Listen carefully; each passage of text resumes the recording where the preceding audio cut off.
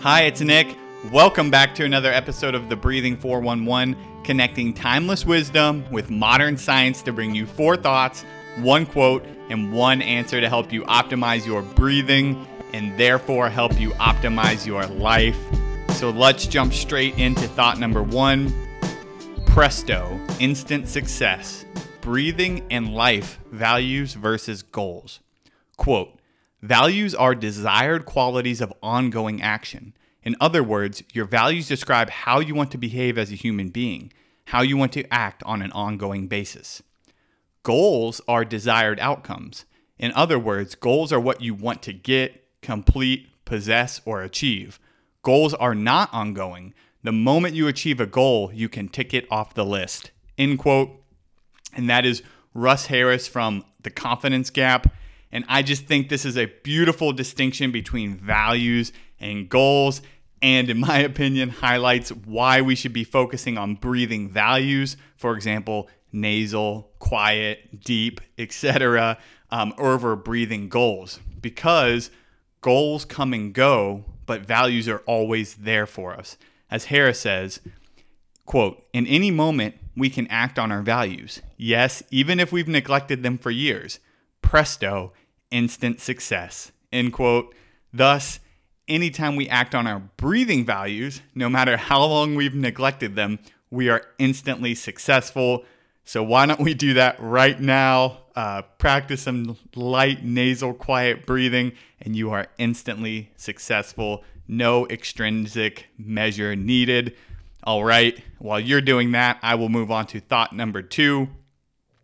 Slow breathing and better psychological outcomes. 3 shared benefits of 15 studies. So, after analyzing 15 studies, a systematic review, which there is a link to if you go back to the email or the blog post, found 3 common effects of slow breathing that were then associated with positive mental outcomes, positive psychological outcomes. They were 1, improved heart rate variability or increased heart rate variability. Number 2, increased respiratory sinus arrhythmia. And number 3, enhanced alpha and decreased theta brainwave activity. So what does that mean? Well, the take-home message is that we can breathe slowly, enhance HRV and respiratory sinus arrhythmia, modify our brainwave activity, and ultimately, what's most important, feel better. So also give that a try today or whenever you feel up to it. And I'll move on to thought number 3, diverse tactics. The benefits of learning many methods. Quote, so why learn to breathe other ways? Well, imagine just strolling. You can get to most places and enjoy the outdoors with that stroll. But what if you want to cover ground quickly? Well, then you start to run. Or you want to reach a high tree branch, then you jump. For special purposes, we need to learn special patterns of breathing that fit the challenge of the moment. End quote. And that's Guru Charan Singh Khalsa and Yogi Bhajan, both PhD, from their book, Breath Walk. And I just think that's an excellent analogy, right? We don't need any fancy breathing to optimize our health. Quiet, nasal will do most of the work. But as we're reminded here, there are many ways we can use our breath for various tasks and to reach different states, like if you're looking to grow. So remember what they say, quote, for special purposes, we need to learn special patterns of breathing that fit the challenge of the moment, end quote. So here's to keeping an open mind and learning a diverse set of methods so we can always match our breath to the challenge, like we're mixed breathing artists. All right, that's it for that thought. Let me move on to thought number 4. 2 more tiny but hopefully useful thoughts about methods. All right, the first one is this. If you know one breathing method, then you really know none. If you understand one breathing method, then you really know them all. And the second thought is this. Every method works when used correctly, but no method works for everybody. So that's me trying to be a little philosophical, and that leads us perfectly into the 1 quote for this week.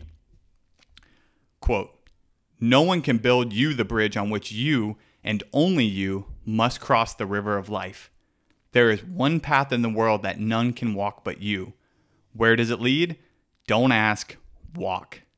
end quote. And that's Friedrich Nietzsche. And that I found that in the book Transcend by Scott Barry Kaufman. I'm only a few chapters in, but it's amazing. So check it out if you are interested. And I will move on to the one answer for this week. The category is evolution. The answer is, these are our most recent structure evolutionarily, developing roughly 350 to 400 million years ago. What are the lungs? Of course. All right, that's it for this week. Thank you so much for listening. Remember, values versus goals. We can always act on our values in any moment, anywhere, anytime, and that can give us instant success. Remember that across 15 studies, the commonality was increased heart rate variability, increased respiratory sinus arrhythmia, and modified brainwave activity.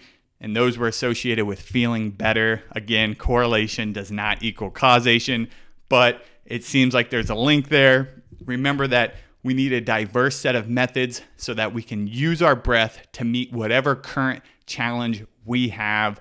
And remember that every method works when used correctly, but not every method works for everybody. And remember that the methods that work for you will change as you change. So embrace that, have fun with it, and have another awesome week.